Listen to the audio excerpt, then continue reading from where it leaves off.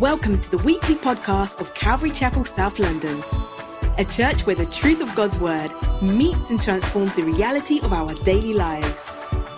We hope you are impacted by this week's teaching.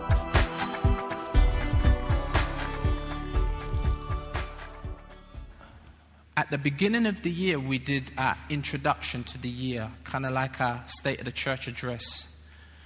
And historically, what we do is we'll have one message where us as the pastors, we'll kind of share the stuff that's on our heart with regards to what took place in the past, kind of where we're at now, where we're going in the future. And it was a bit different this year because we are pretty much still in the process of delivering that message. And we felt like we didn't want to rush it this year and kind of just squeeze it all into one message for one day. And so we've been talking about the church. We've been talking about God's healthy household, right? We just finished the series in 1 Timothy. We've been talking about discipleship, speaking the truth to one another in love, the fact that we're members one of another. We've been talking about the fact that we're a body, we're a family. And we've had issues arise that we've had to deal with and tackle that have been challenging.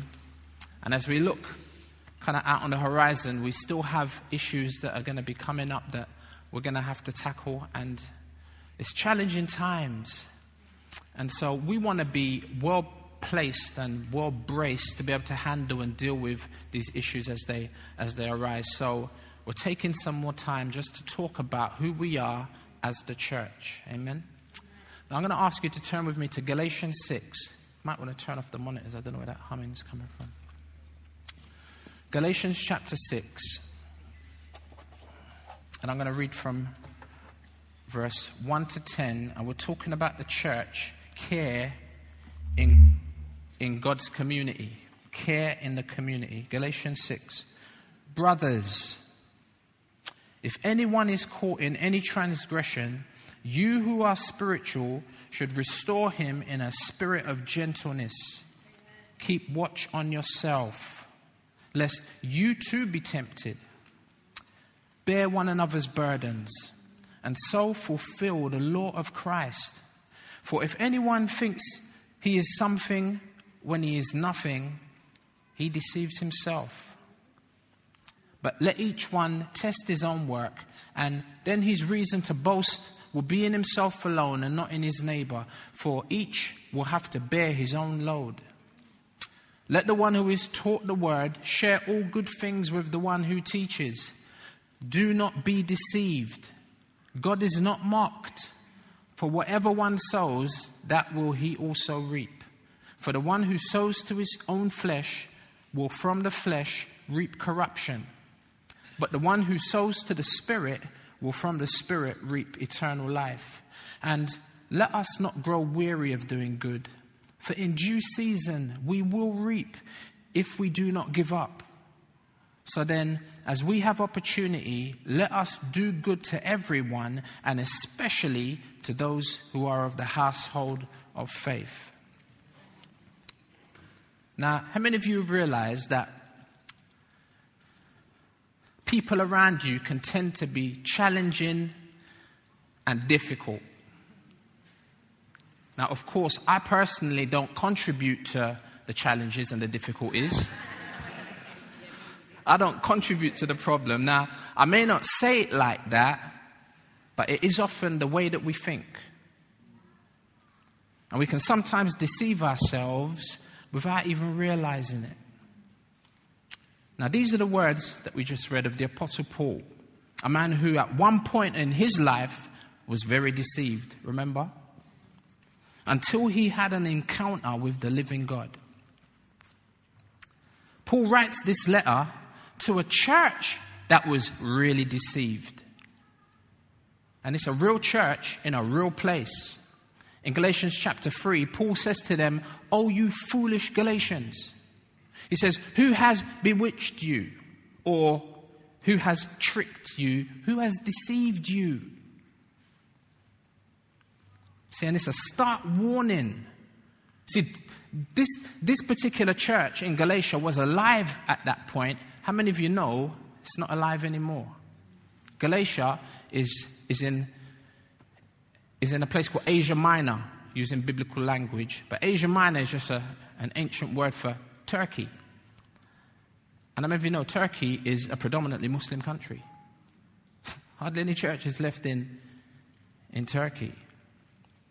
This is a stark warning for the church. And this whole letter is one of warning against being deceived. You know that if you've ever read through the book of Galatians. In chapter 1, Paul's so astonished at the naivety of this particular church that he doesn't even give thanks for them in his greeting, which is very unusual for Paul. And he immediately goes to war. And he goes to war against distorted beliefs in chapter 1, verse 6 through 9. And it's like there's a civil war in the church. You've got the false gospel up against or versus the true gospel. And in the chapter before ours, in chapter 5, Paul talks about another civil war, right? And it's not in the church, although it is, but it's in the life of every individual believer, and it's the flesh warring against the spirit. It's like a war within a war. Now, how many of you know that battle still rages?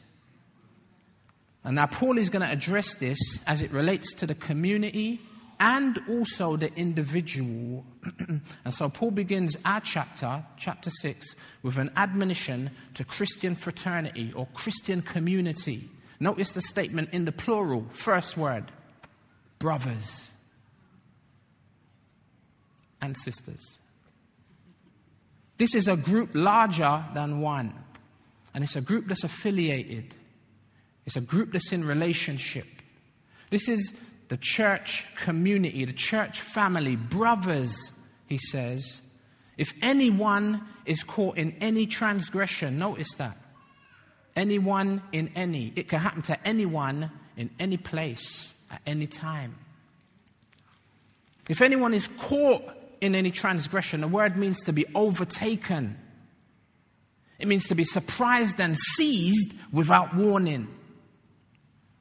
If anyone is caught in any transgression, you who are spiritual should restore him in a spirit of gentleness.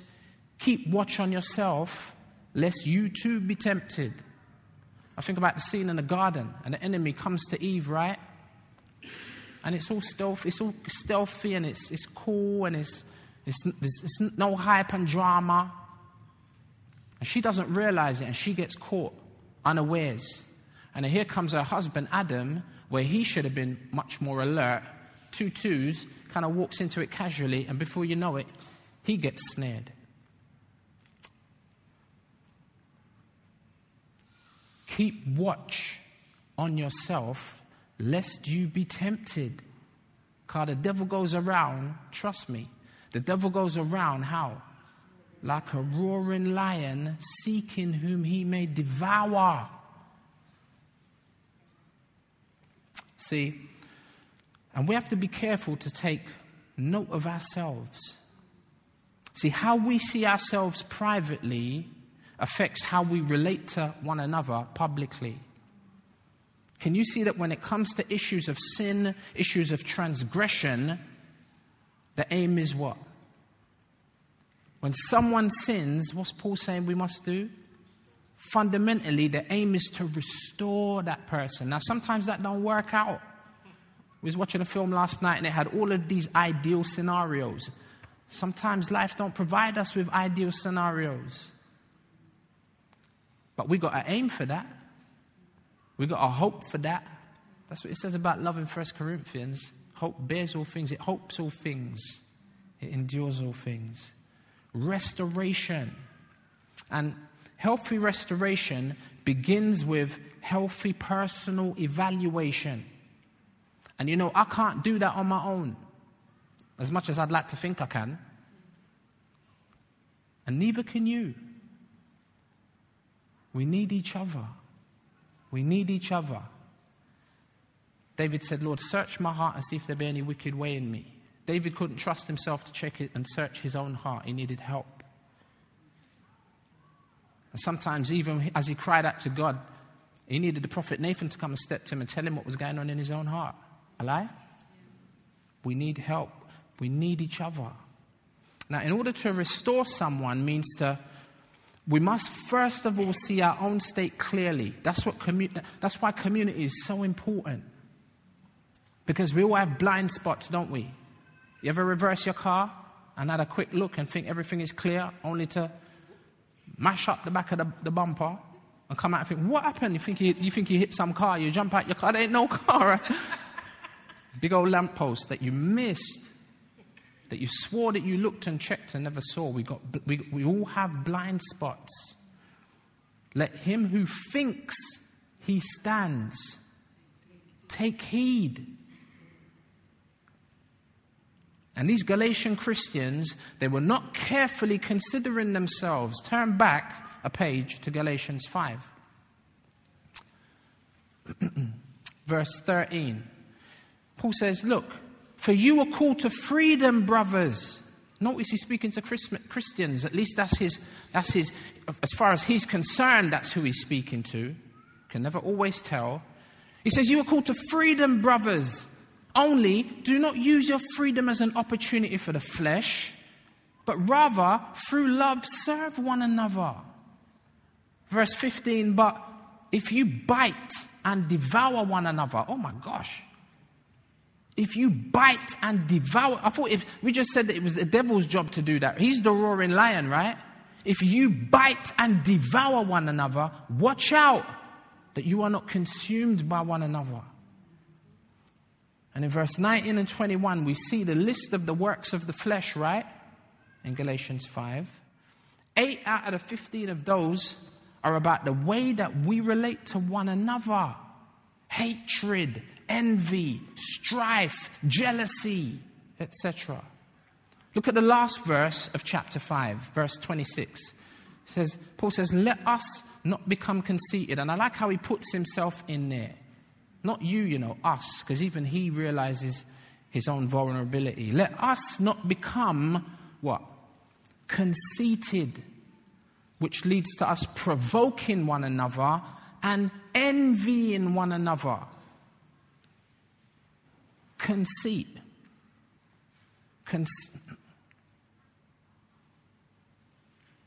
Should have done that. Yeah, that will help you. Conceit is an excessively high opinion of one's own ability and importance. It's to be full of myself, my good looks, you're laughing at my physique, my career, size of my bank account, my abilities, qualities, my wisdom, my deserving. And for me to be conceited, I can't do it on my own. I need other people against which I can compare myself. Your conceit won't be displayed if you're living on a desert island. But being airlifted and dropped into the middle of a populated community, this provides fertile opportunity for my conceit to flourish and to waft. Our conceit loves people, but it's the wrong kind of love, Our conceit loves people for two bad, wrong reasons. Our conceit loves people so that I can provoke you. And the second reason our conceit loves people is because I need people against whom I can feel superior. Provoking has the idea of challenging to a contest. It's the thinking that says, I know I'm superior to you. I just need an opportunity to prove it so that everyone else can see. Realistically, truth be known, I realize that I'm not actually superior to everybody. I mean, there's a few people that I'm not superior to, right? Realistically, there are those to whom I actually feel inferior. And this annoys me. So as a result, what do? I envy them. And my conceit is nurtured. And what's the result when this begins to happen in the church? For crying out loud, the man's talking to Christians. What happens when it begins? And may I remind you that the church is a place that's full of sinful people. What happens when this begins to take place in the church? Well, understanding verse 26 at the end of chapter 5 helps us to appreciate our text, chapter 6, verse 1. Brothers, if anyone is caught in any transgression or sin. Remember what I said is to be overtaken, surprised, or seized without warning. It's suddenly invaded by inside or outside attack. Like walking along a quiet path, along a gentle stream. And snap! All of a sudden, my foot's caught in a trap. I mean, you're not expecting to see like some bear trap in the middle of, I don't know, the Devon countryside. You know what I mean? Cornwall's more rocky. Devon's more hilly, right? I think. Where's Mark? You're not expecting to see that. It's suddenly come upon. It's unexpected. It's sudden. It's surprising. And it's a split-second occurrence. It's when you're put in a very difficult position, and instead of telling the truth, split second you're like, and you make a choice and you tell a lie. Someone offers you something and you wouldn't normally take it, but maybe you're in a moment of weakness and against all the odds you accept it. Split second decision. And it could be drugs, it could be one too many drinks, it can be a bribe, it might be a sexual encounter. And before you know it, you've fallen. And the question on the table is, how do we respond to that person who has fallen? You who are spiritual should restore him or her. How? In a spirit of gentleness. In a spirit of gentleness. Isn't it true to say that the way we treat others when they fall will be determined by the opinion that we have of ourselves? If I'm conceited, how will I respond? Well, of course, I'll stand aloof. I won't be friendly and forthcoming. I will be distant and uninterested, exuding an air of distaste. And in my heart, I will despise a fallen brother or sister. But Paul just said that our attitude should be one of gentleness, which is highlighted in chapter 5, in contrast to the works of the flesh, as one of the fruit of the Spirit. We, that is, those of us who are spiritual, that's basically just, if you're Christian, saved by grace, we ought to move in the direction of that fallen individual, carefully considering ourselves, and that with a motivation towards restoration. Can you see that? Let's see sin seriously and be responsible yet radical and robust in seeking restoration. Amen? And we have to do it sometimes for that person, because sometimes they're not in a place to do it for themselves. I mean, the scripture says in James that we ought to confess our faults one to another, right? But sometimes you're in that place where you can't even do that. Especially if you're fallen and you're busted and you're broken.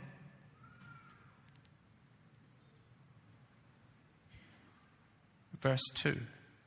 Bear one another's burdens. And look what happens when we do that. We are fulfilling the law of Christ. Now you might be like, wait a minute, law? I thought like in the New Testament, like the Old Testament was the whole law thing. Like law.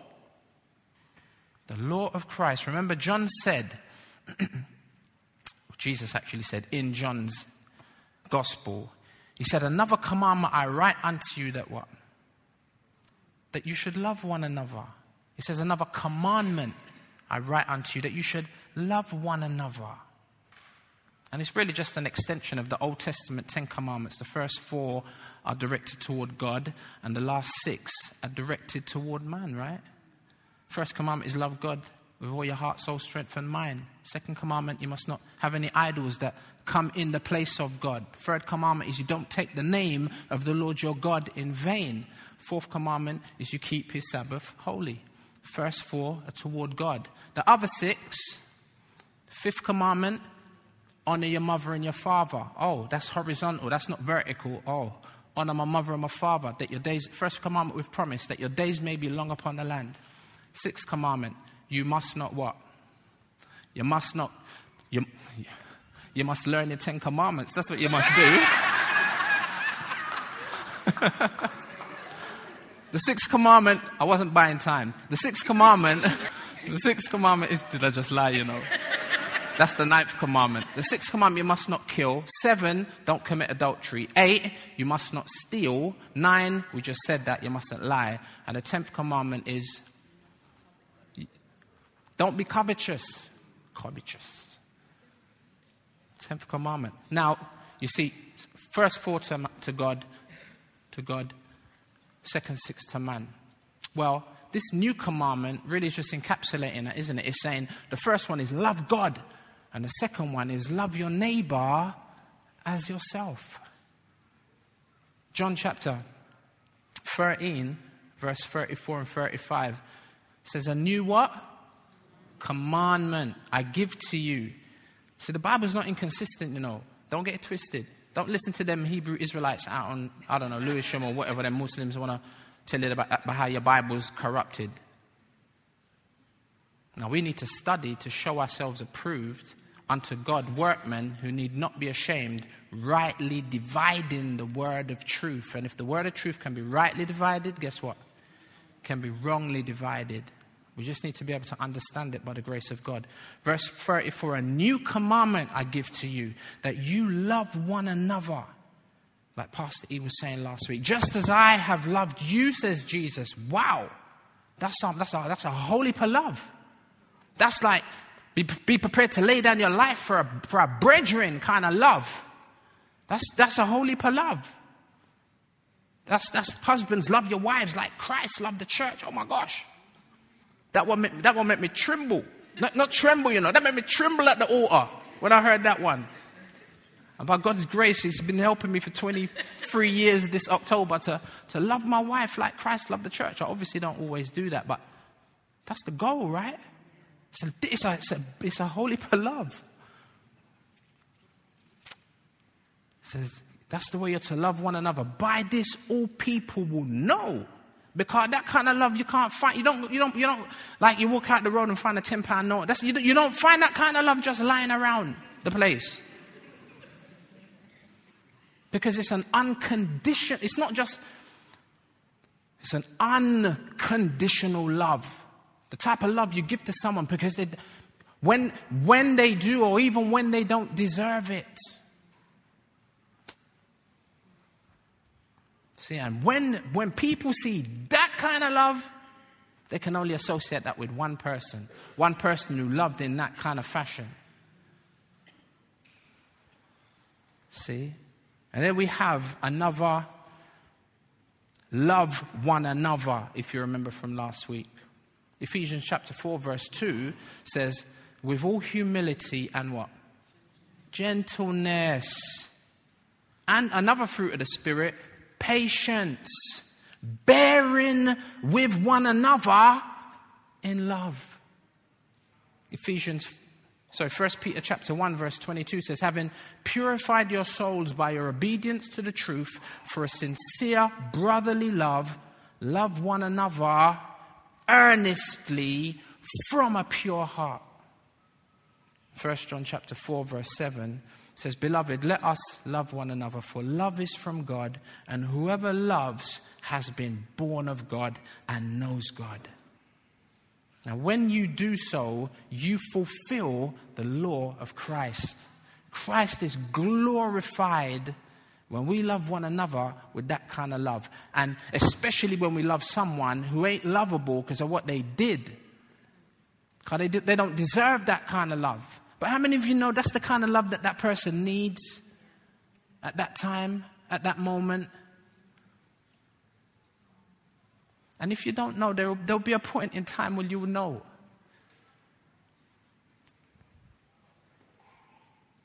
May God help us. Back to our text, verse 3. For if anyone thinks he is big things, right? When he is nothing, what does he do? What does she do? They deceive themselves. Self-deception is something that we're all susceptible to. And it's a reference back to the conceited person back at the end of chapter 5. Continuing in verse 4 and 5. But let each one test his own work, and then his reason to boast will be in himself alone and not in his neighbor, for each will have to bear his own load. Now this sounds like a contradiction. If you've read it before, I know as I've read this in the part, I'll be like, I don't understand this don't make sense, can't see the connection. But I think it was Chuck Missler I heard, 24 Hours Through the Bible. Remember that, fellas?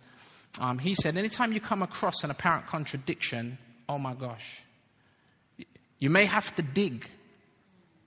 But you see, when you're done dig, bam, you hit treasure. You hit gold, diamonds, like golden nuggets. Sounds like a contradiction. So, do we carry our burdens, verse 2, or just worry about our own burdens? Do we carry others' burdens, verse 2, or just worry about our own burdens, verse 5? Well, first of all, the words for burden are different, and the context is different. Verse 2, the burden is one of sin and its consequences.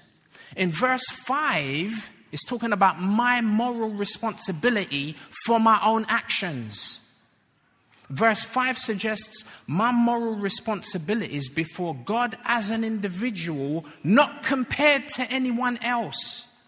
Which, if I'm not careful, is exactly what feeds deceit.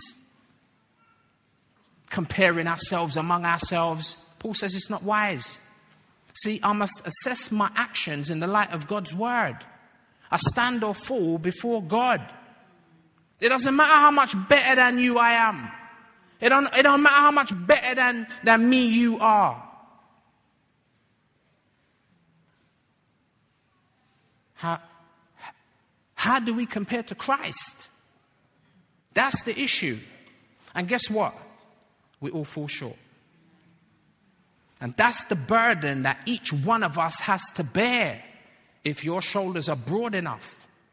The question is, has Jesus borne your sin burden? Or are you going to bear it? If he has, then you're forgiven and you're a recipient of eternal life.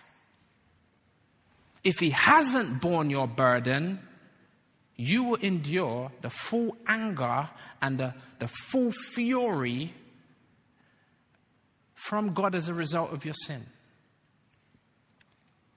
And you won't get off the hook just because you go to church. We've been saying this recently. You have to personally repent of your sin and permanently turn toward God, trusting him for forgiveness. And all of this becomes available to us because Jesus became a substitute for us on the cross.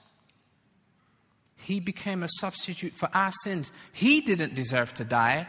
We deserve to die. But he died in our place.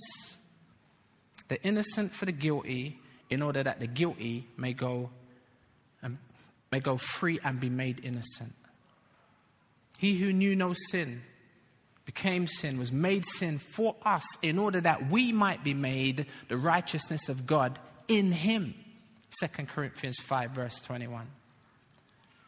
See, that's what we were reminded about when we took communion earlier on. See, Paul's concern here is about sin. Don't get it twisted. But more so in the context, how the rest of us respond to it. It's sad when people fall.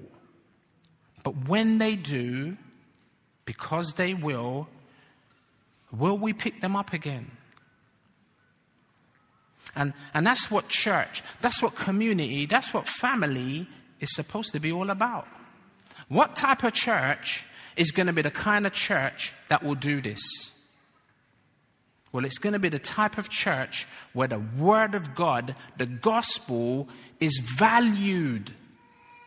Look at verse 6, which incidentally seems very out of place, out of context. How do these two thoughts now relate? Verse 6, one who is taught the Word.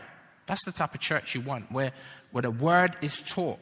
One who is taught the Word must share all good things with the one who teaches. Now the key word here is share. Share. It's the word from which we get our word fellowship. It's a relationship word. Here are Christians in relationship, in community. Did you know the fact that we get together twice a week is amazing? Sundays and midweek at community group. And then there's prayer meeting. Last night we had men's meeting. Last Saturday the ladies had women's meeting. I mean, last week I saw some of you 4 times. They're laughing because it was in my house. I think I must have seen some of you in it. Yeah, we got to get a bit raggo. I said 9 o'clock. That's it. You lot come out. Car people got to go to their bed. 4 times I saw some of you last week. I mean, I saw Pastor E and Pastor P over 6 times last week. I mean, oh my gosh, it's nuts. And I didn't go to prayer meeting last week because I was sick. The fact that we get together at least twice a week is big. It's healthy. And then you've got the Vine. Oh my gosh. Sometimes I open up the Vine. Sometimes I'm scared to open the thing up because there's so much going on and you feel like, oh, I want to catch up on what's going on. But I don't have an hour just to sit down and surf. But people are on there every 5 minutes speaking to that person. And you heard Pastor E earlier in the announcements, right? My gosh, people are connecting 10, 20 times a day. It's beautiful. And you know, it's one thing to meet up because you have to. It's another thing to meet up because you want to. That's community. That's relationship. And some of you are missing out. Why? Because you stand aloof. Because you separate yourself. Does that sound like someone who could possibly be deceived? And see, if you're not careful, you're going to get done for neglect. You feel it in your experience.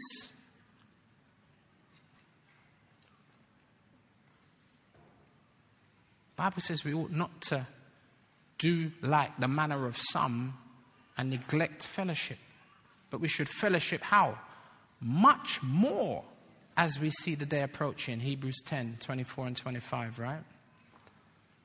This word share in verse 6 is where we get the word fellowship, Christians in relationship. And look at the type of relationship that is. It's those who give instruction and those who receive instruction. I mean, in a word, it's discipleship. And we all, including me and us as the pastors, and we all fall into these 2 categories at some time or other. That's one of the reasons why, you know what I'm saying, one of the reasons, there's a multitude of them why we've chosen a plurality of eldership model. You know what I'm saying? It could be Pastor P up here preaching every week, or Pastor E, and you don't know that they're capable. You know what I mean? But we've chosen to do it this way. So last week, I'm sitting down in it. Sit down and listen. And now I'm up here. Thank God. Look, Io up here doing communion. See Maurice come up and join in. Mikey P prayed for the offering. Yeah. This is a team effort. Team ministry. You know what I mean? So sometimes we're speaking and we're teaching and instructing, and sometimes we're sitting down and we're receiving that. That's healthy. It's healthy. And we all fall into those two categories. And the implication of verse 6 is that the work of instruction, the teaching of the Bible, at least for those of us who take responsibility to teach doctrine, is a very time-consuming and a demanding activity. And in a church where the Word of God is valued, like this one, thank the Lord, the church will hopefully want to say to certain people at certain times, we want to be able to help you so that you can give attention, you can give time, effort, and energy to preparation. Because I'm sure you ain't got time to waste on a Sunday to come sit down here, especially when it's cold in this building, and those of us who are stepping up to teach ain't got nothing to say. I mean, we've all been in those environments where someone stands up and they don't even open the Bible. They're just here telling you funny stories and anecdotes. I remember I was telling the guys the other week, the television was silent. It was on, but it was silent. And I see this brother on stage, and he's walking up and down, and he's got the microphone, and people are laughing, and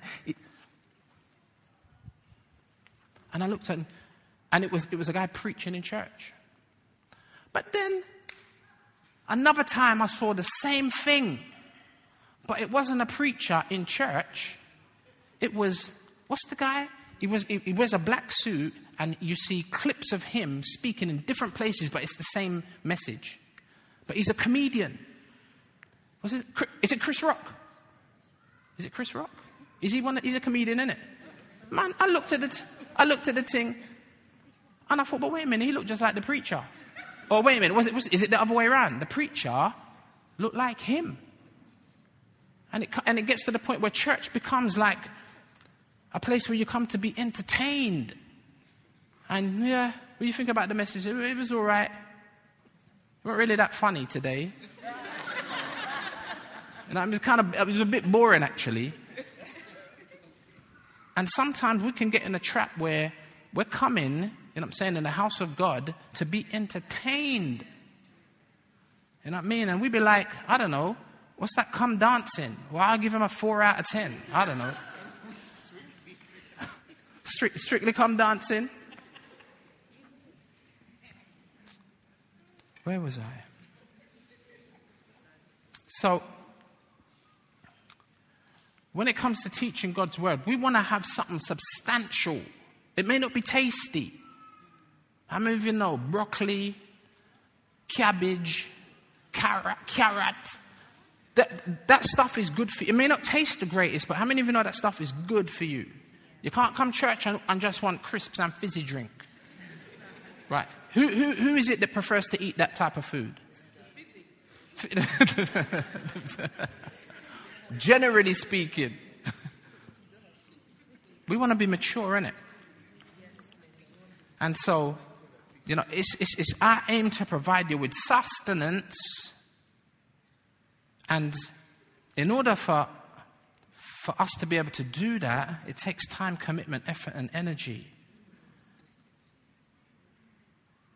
And so we have like 7 people here in our church who are in full or part-time study, studying theology, in order to be equipped so that they can teach us, so that they can teach the children, can teach the youth, can teach the church faithfully. And we, those who are studying, are being supported mainly by external provision. Now, won't it be a blessing? We've been talking about this. You know, we started to talk about this money thing, right? So we're not nervous about money anymore because we've been talking about it, because we need to talk about it.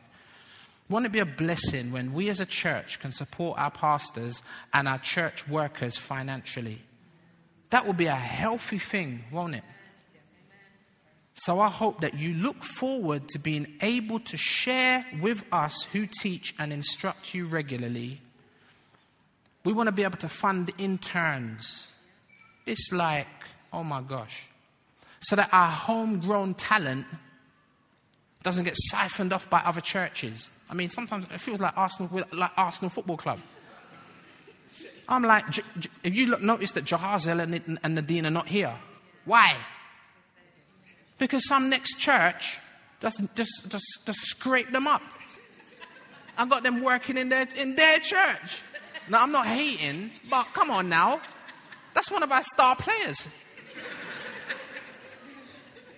I'm like, you think about Sammy G just recently, before Christmas. What a Christmas present.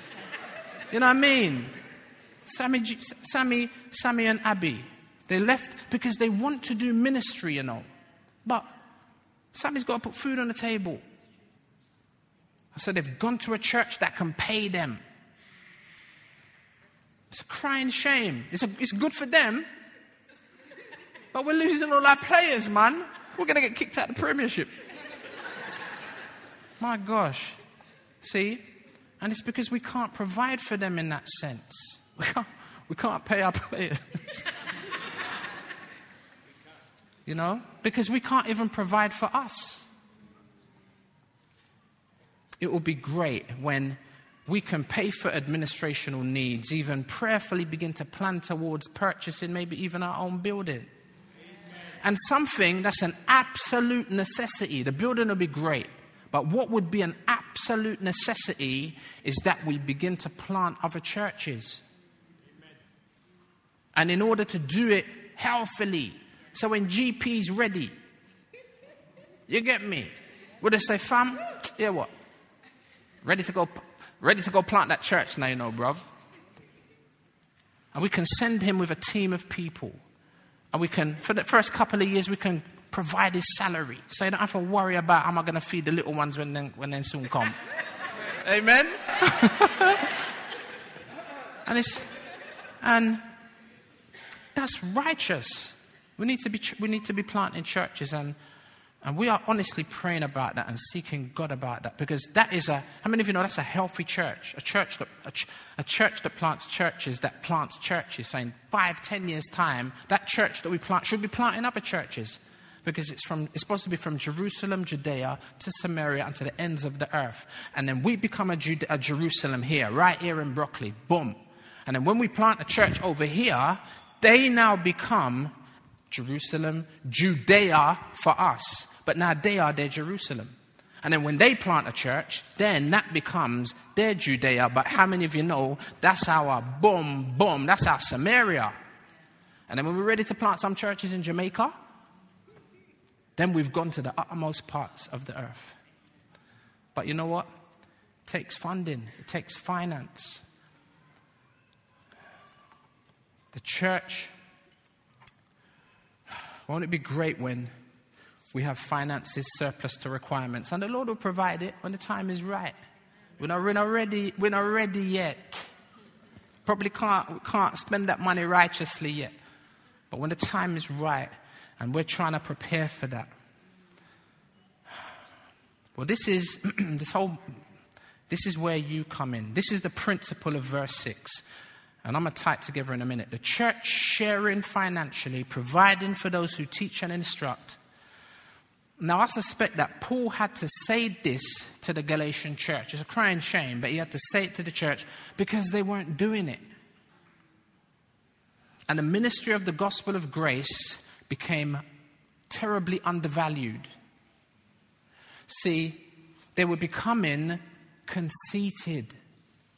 They thought that they could stand alone. They could stand afar off. I need to get involved in helping financially. See, in conceit, it does two things. It causes me to stand at a distance. This is tying it together. Stand at a distance with regards to my brother when he sins. And it also causes me to stand alone and reject my brother when he teaches. You know what? I'll come and, if you kind of make me excited, I might just put in a $5 in the plate. Otherwise, why should I give more than £1? That's conceit.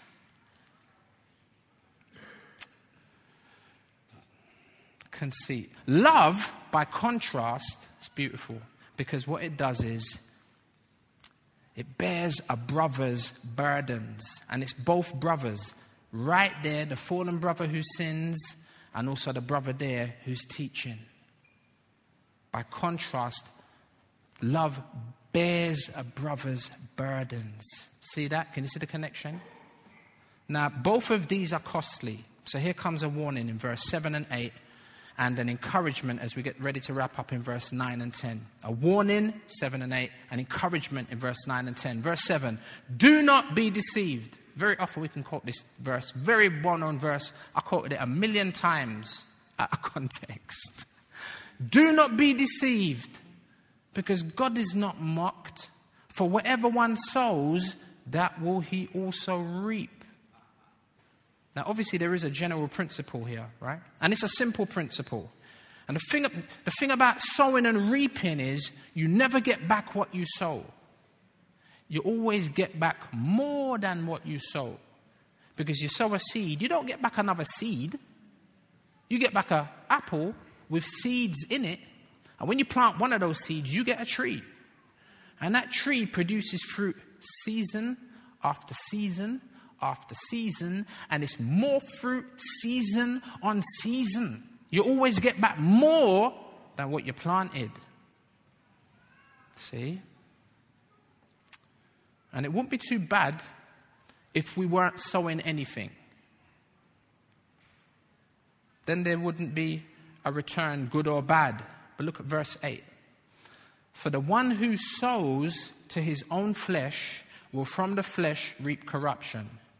But the one who sows to the Spirit will from the Spirit reap eternal life. You might say, oh, okay, I see that I've not been supporting my brother that's mashed up over there. You think, yeah, okay, I agree. But see, have you also seen why you possibly haven't helped him? It's because you're conceited. Don't miss that part out. Don't see one part without other. You might say, oh, well, I see I haven't really been giving substantially, to the local church, whether financially or in terms of my time, or in terms of my talent. But be careful not to miss the other part. Remember that you have been spending your money. You have been sowing that seed. It just ain't necessarily been in one garden, it's been in another. See, and the question is, what have you been spending it on? What have I been spending my money on? Have you been spending it in a godly way or in an ungodly way? Where have you planted your seed? Because you have planted it somewhere. John Piper takes this to some next level. He sees this as a salvation issue, comparing corruption and life in an eternal sense. Now, I don't know if I'm brave enough to do that. But what we can confidently say is, don't be deceived. You can't sow chrysanthemum seeds and expect oranges. That has been ridiculous. It's been stupid. It's been foolish. That's fooling us. That's deception. That's us deceiving ourselves. You can go through your Christian life honestly sowing to the flesh by ignoring your brother's burdens, completely disengaging, and not providing also for those who teach, who feed you spiritually. But listen as Paul ends on a positive note. Verse 9. And let us not grow weary of doing good. He's taking it for granted that, okay, you're not the person who's going to... And if you are that person, you're going to repent. He says, come on, let's not grow weary of doing good. For in due season we will reap if we do not give up. We can get weary doing the right thing, especially when we don't see a harvest, right? But don't worry about what's happening with the seed in the ground. Just keep on sowing. Just keep on sowing in the right place. Keep on sowing to the Spirit. In the context, that is bearing the burdens of others and supporting those who feed you spiritually. Don't get weary in so doing. For in due season we will reap if we do not give up. Verse 10, so then, as we have opportunity, let us do good to everyone, and especially to those who are of the household of faith, which is synonymous for the church. So thinking about how we relate to one another regarding those who've sinned and those who teach God's word, can I give you a challenge? And the challenge this week is one, to share the good news with a non-Christian. Because we talked about the brother that's busted and fallen. How about the person that's not a Christian when they're busted and fallen? At least when you're a Christian, like Spurgeon says, you know, the winds and the waves of life, they toss you to and fro, and then whoop, you fall over. But you fall over on the deck of the ship, and the ship is solid. Ship ain't going nowhere. You're safe, you're saved. But what about the person who ain't on the boat, ain't on the ship? When their life crashes, it's over. So take the opportunity this week to share the good news, share the gospel with someone that's not a Christian. So we can drag them into one of the lifeboats. We can introduce them to Christ Jesus so he can take away the eternal burden of sin. Let's bear their burdens. Secondly, let's look for an opportunity to bear another Christian's burdens. You don't have to look very far. And it's really taking that question a step further. How are you doing? And they may say, well, and they hesitate. That's your opportunity right there. And just press it a little bit further. Put your arm around them. Ask them if you can pray for them. Ask them if there's anything you can do to help, practically speaking. You know what I mean? And then third, prayerfully consider how you can give time, talent, and of your treasure, like Ayo said earlier, and of your treasure to your local church. You know what I mean? The local church, we're going to get to a point. When we get home, we're going to look back and we're going to go, oh my gosh. When we see how glorious the church is, because you know the church is a reflection of Christ. Jesus says, your city set on a hill, you're a light that can't be hidden. But we ain't got no light. We're like the moon. We just reflect light. Jesus is the light of the world. You know what I'm saying? And we reflect him. And when we see what the church meant to the Lord, when we see and understand the purchase price of redemption, we're going to be like, oh my gosh, how could I have had any other major agenda?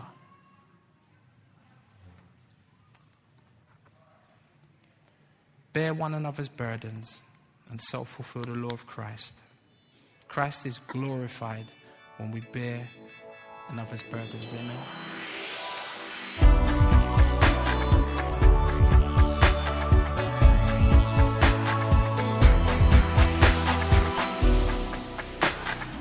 To find out more about us, visit our website at calvarychapelsouthlondon.org or find us on Facebook and Twitter at CC South London. Join us next time for more of God's truth to transform your reality.